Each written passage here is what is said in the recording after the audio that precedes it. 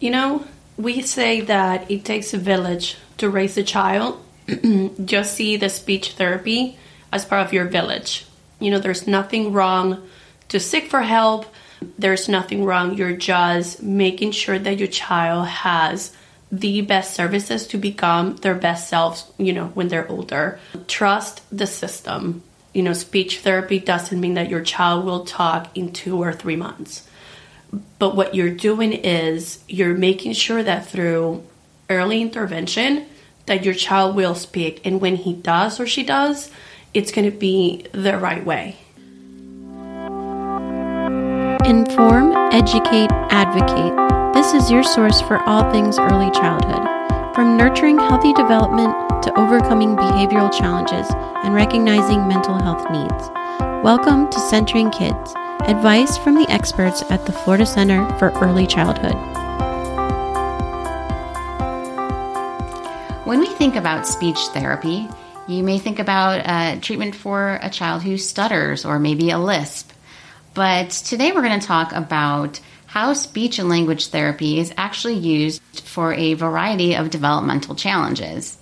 And in honor of Better Hearing and Speech Month, I'm here today with Kim Williams, who is the Director of Developmental Services at the Florida Center for Early Childhood and also a speech and language pathologist. Kim, thank you for being here today. Hi. And then we also have Gigi Gillis, who is a parent of a child who has been the beneficiary of getting speech and language therapy, along with some other services to help him through his journey being on the autism spectrum. Thanks for being here, Gigi. Hi, Kristen. All right. So before we start, I just want to mention that our podcast today is sponsored by Dunlap and Moran, a local law firm that offers clients a wide array of legal services, including real estate transactions, estate planning, tax matters, probate administration, civil trial practice, and more. To learn more about them, you can visit dunlapmoran.com. All right. So, Kim, maybe you could just tell us a little bit about your experience at the Florida Center or your journey in becoming a speech-language pathologist.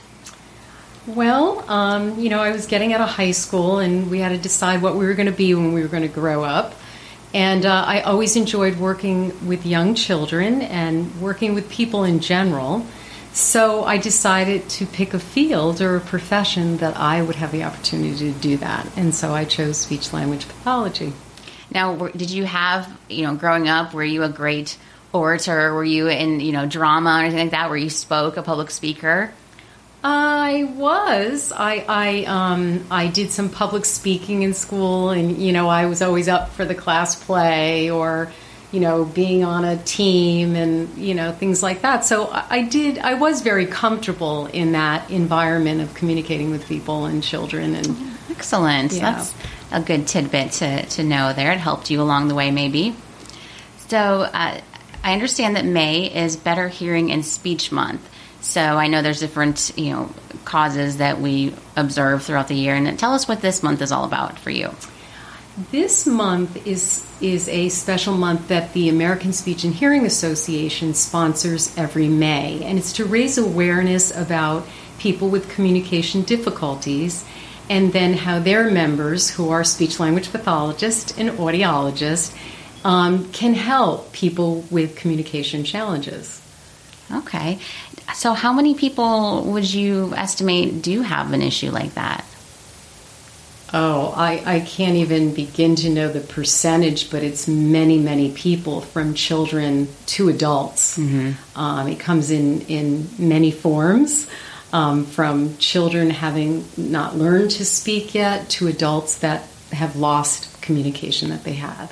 So it's pretty broad. Probably the majority of the issues would lie with the early childhood because they can be corrected. Would you say that's a true statement? I think that the challenges in young children, yes, you're better to start early. Adults can lose things they've had, but children, early intervention is so fantastic. It's definitely a good way to start early for children with communication difficulties. Well, speaking of starting early with children, Gigi, maybe you can tell us a little bit about your story with your son, Justin. Absolutely. As a first-time mom, it's a little bit difficult because you want to keep up with the milestone checklists. Your child is supposed to be walking at 8 months, crawling at 8 months, and then walking at 14 months. So when we hit the 18 months and Justin didn't have any words, we started to worry. We've always been very blessed. Justin has always been at the Starfish Academy. The teachers, walk you through everything. And, they brought me the concern that there were no words. Our speech language therapists are amazing. They give you that calmness of, let's just do an assessment. Let's see what is going on. And that's how we started our amazing journey. Mm-hmm. So it was really the teachers, and you also were a little bit concerned that he wasn't communicating? Yes. Our biggest worry at the beginning was his ears, just because of genetics. We went through it. We found fluid behind his ears. And, you have that little bit of denial at the beginning. There's nothing wrong with my perfect child. And, we said, oh, that's what it is. But again, you have your teachers that walk you through. You have your speech language. And they say, you know what? There's nothing wrong doing both. If that's the only thing going on, you'll see a change. And we didn't. So we are very glad that we start early intervention. And nowadays, Justin has more than 1,000 words. More than 1,000. That's amazing. And yes. How long has he been in the program getting therapies now? He's been in speech language for 2 years. I want to say that one of the most amazing thing that the speech therapy told me the first time we met was that speech therapy, he's not going to come here and start talking in 2 weeks. And that is the best expectation that she could give me, because you don't know, right? You feel that the speech therapy, they're just going to show him what is a pencil and a toy. And they go through many different, we did sign language, ways for Justin not to be frustrated, not being able to communicate. Mm-hmm.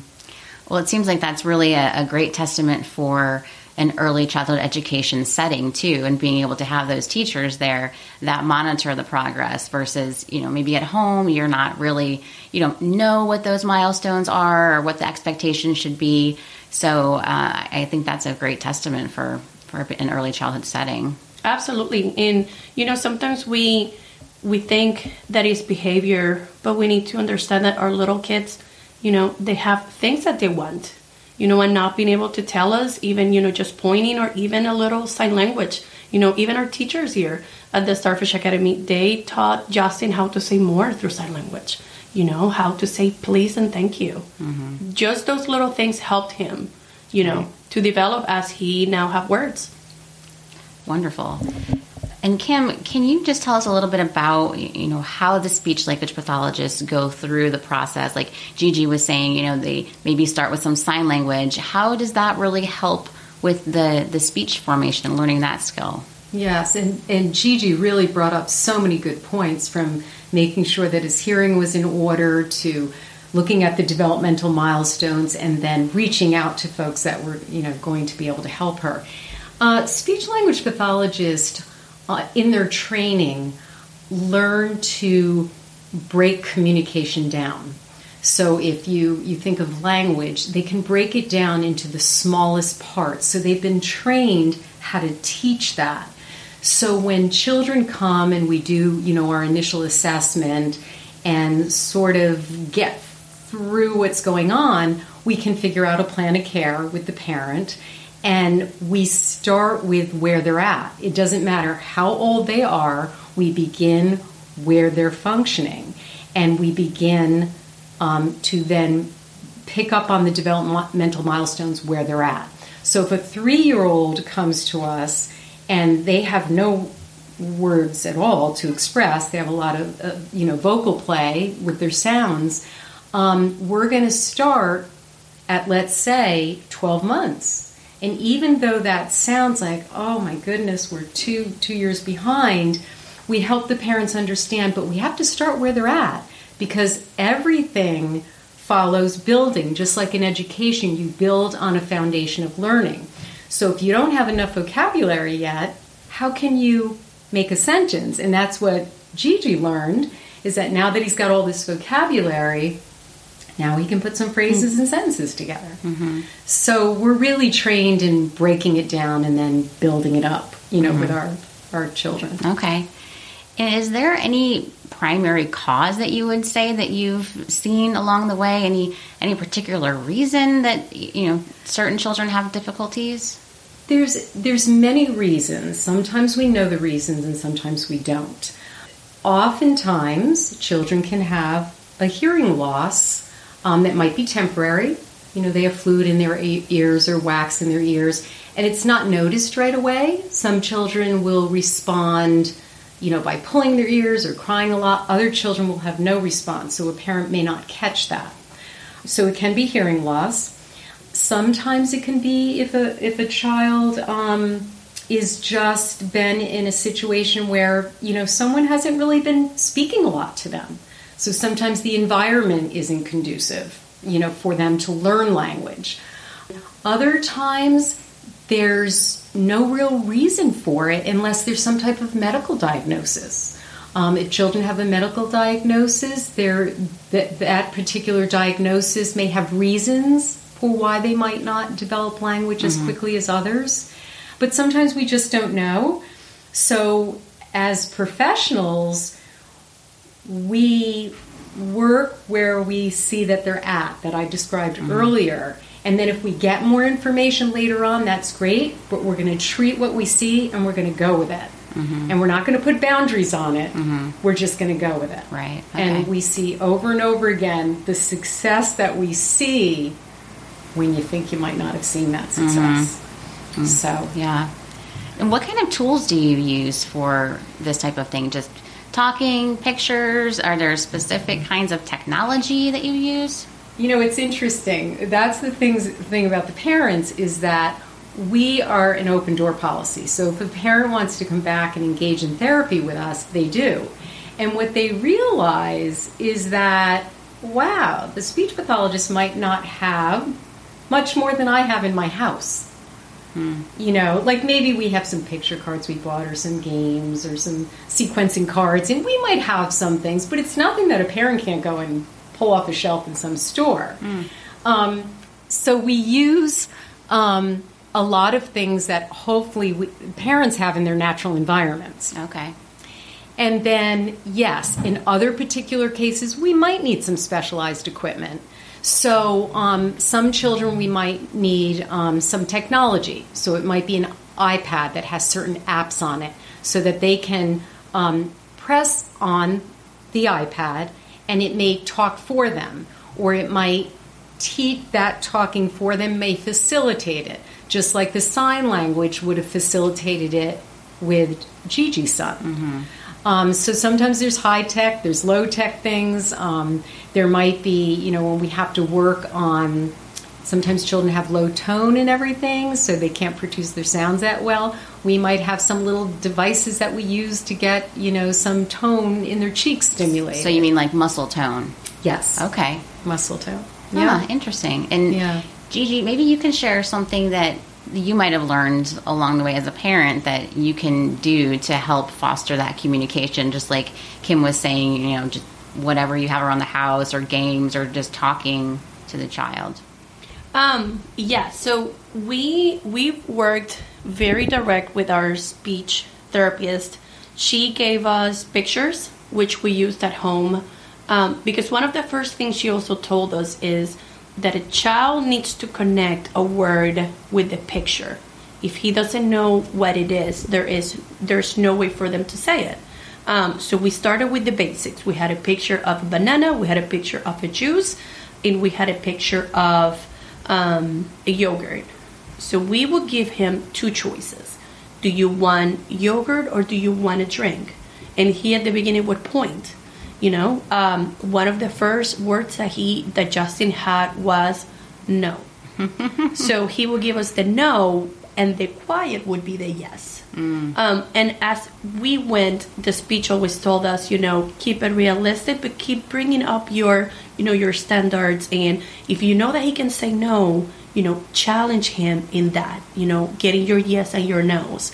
And from yes and no's, we said, okay, now give us either water or juice. And that was it. We had 2 or 3 words. And we were just excited, hitting these milestones and just hearing a no and then a milk and then a juice came the mommy, And it's every milestone, it's the most amazing celebration when it comes to it. I guess probably not many parents would be excited when their children is telling them no all the time. But in this case, understandable, yeah. Kim, what would you say is the most important thing maybe that you've learned about working with parents or working with children and parents, just incorporating that whole system of care with the group? I think it's so important for professionals to have a relationship with the parent that's trusting and that they can believe one another. Like when a parent says, yeah, he did this at home, generally he did that at home, even though you may have never observed it. But one thing, when I have conversations with parents that I've never met, someone may call the center and I end up on the phone with them, and they're really concerned, like when they're thinking of referring and they're saying, well, I don't know, my mom thinks this, or my grandmother, and the doctor said this, and and I always say, are you worried about something? They said yes, and then they tell me what they're worried about, and I said, if you're worried about it, come on in. Right. Get your child assessed, because it's very important for that mother or primary caregiver to feel comfortable and not anxious about their child. So when they come in, you can, it's okay if nothing's wrong. And if something is wrong, look at that. You're going to get some help. At least then you know. So it's go with your gut, go with your instinct, because I'll tell you, parents, most of the time you're right. And then throughout that process, when you're working with them, check in how they're doing. Check in things they may have tried at home. Give them ideas for things to try at home. And I always say, talk to your children, and really have a language-rich environment. Because really language, both understanding language and using language, is the foundation. Communication is the foundation for everything we do. So we talk a lot about that and how we're going to get there. Right. And they're baby steps, but we're going to get there. And to celebrate the successes. It's really crazy to think about how some simple actions can really promote that development in children. I know personally, my mother watched my children when they were babies while I was working, and she would take them to the grocery store and talk to them on the way there and talk to them as they were in the store. Do you think we should get this or that? And just hearing, I mean, I had never thought about that before. They're not going to talk back to you, so why do you need to talk to them? But they're absorbing all that. Exactly. Yeah. Yes. And you mentioned that sometimes maybe a pediatrician will make a referral, or somebody else may recognize something. How do you typically get clients or children to work with? Well, if a parent got a referral from their pediatrician, they will call the center, and either they'll just call the main number and they'll ask for intake, or they'll say, I have concerns, who do I speak to at your center? And they'll get to our intake department. Other parents, like I said, they'll call, they'll get to me, I tell them exactly what to do. Other doctors or specialists, such as ears, nose, and throat doctors, sometimes a gastroenterologist who does, we do feeding therapy. Again, they'll call, or they may directly contact me or one of my therapists, and we'll just get them through the process. Now, how does feeding therapy fit in with all of this? Well, it's interesting that you asked that, because when you think of newborn babies, I mean just a day old, weeks old, what's really important to look for in the newborn babies is you want to know their hearing. So they have the universal newborn hearing tests that get done at the hospitals now. But as new moms and dads, you want to be keeping an eye on that. So you want to make sure that, if someone drops a dish in the kitchen and the baby's nearby, that the baby shows some kind of alerting to it, whether their body shakes or their eyes alert. It won't be till about 5 months that they'll turn their head to the sound, but it's really important that you keep an eye on their hearing. The other thing that you'll see in young babies that we would see them for is feeding therapy. And so when babies are first born, they have to be fed. They're fed by breast or bottle. They have to be able to suckle. So if they're having problems latching on to a bottle or a breast, and then they can't sequence a suck, swallow, breathe, that means they may have some low tone, and they're not going to be taking in as much as they need for them to, have their appropriate caloric intake and to thrive. Wow. So oftentimes these children may be referred, or it's really important for a parent to say, I don't know, my baby sucks, but he keeps stopping. And so sometimes you'll hear babies suck, suck, suck, and then you'll hear sort of a strident sound because they're trying to catch their breath because they're not coordinating that well. So in the very young infants, birth to 6, 8, 10 months, you're really looking at a lot of that, the feeding, oral motor, because if there's some low tone in there, even for the feeding, it's a good chance it's going to affect speech later on. So do you think that a lot of premature babies may be more susceptible to... They can be, yes. That makes sense. I never really thought about the correlation between that. Interesting. Yes. Well, Gigi, do you want to add anything more about, your experience and, as a parent, what advice you might have for other parents? We say that it takes a village to raise a child. Just see the speech therapy as part of your village. There's nothing wrong to seek for help. There's nothing wrong. You're just making sure that your child has the best services to become their best selves, when they're older. Trust the system. Speech therapy doesn't mean that your child will talk in 2 or 3 months. But what you're doing is you're making sure that through early intervention that your child will speak. And when he does or she does, it's going to be the right way. If you, a lot of the parents, we have this bad habit of entertaining each other. And, you have a boy and boys don't talk until later. My son didn't talk until he was 3 and 4.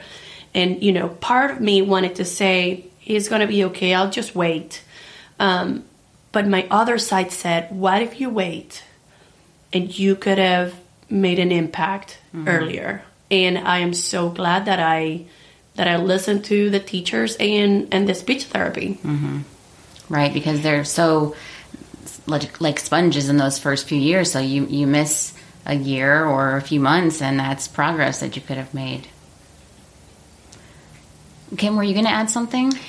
I was just going to say that, and when parents have young children and you're searching for that speech-language pathologist professional, find people that have pediatric experience, because, pediatric experience and adult experience is very different sometimes. And know that we love working with these children. And it's so important for the parents to know that we love working with them. It really is so much fun. I mean, it really, I've done this for a long time. I've been at the Florida Center for a long time. And it's such a joy to come to work when you know that you're going to have, mom's coming into the session today. It's just something that I think I enjoy that almost as much as having the child in front of me, because they're sharing that little gift with us. Yeah. Oh, that's neat. And it really is, great. And you work with children from, like you were saying, babies, and helping to maybe identify some issues there all the way up through age 10 or so? Right now we're working with children birth to 12. Okay. Here at the Florida Center. We just kind of, started working. We were working till 9, but we just increased the age. So to 12. Okay. So it's a pretty broad. And if there's some parents or caregivers listening that maybe have a child who is already in elementary school, there is still opportunity to improve on if they maybe have, the child has a difficulty, right? Yes. There's always time for improvement. And sometimes the children in the schools may have been already, recognized as needing speech, and they may be getting it in speech. They may be getting it in school. Mm-hmm.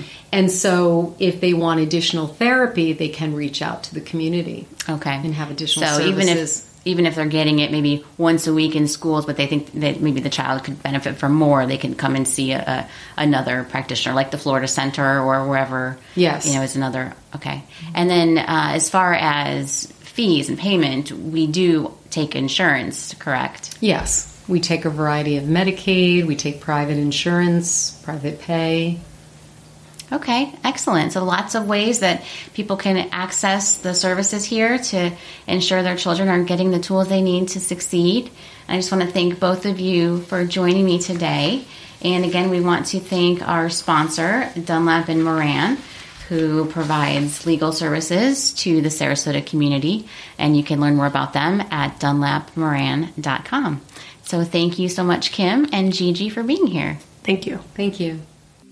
Thanks for listening to today's episode of Centering Kids. You can visit the Florida Center for Early Childhood online at www.thefloridacenter.org to learn more and subscribe to this podcast. Have comments or suggestions for a show topic? Email us at podcast@thefloridacenter.org. Thanks again for joining us for Centering Kids, where early childhood experts give you tips and tools to help center children, foster their healthy development, and build stronger families.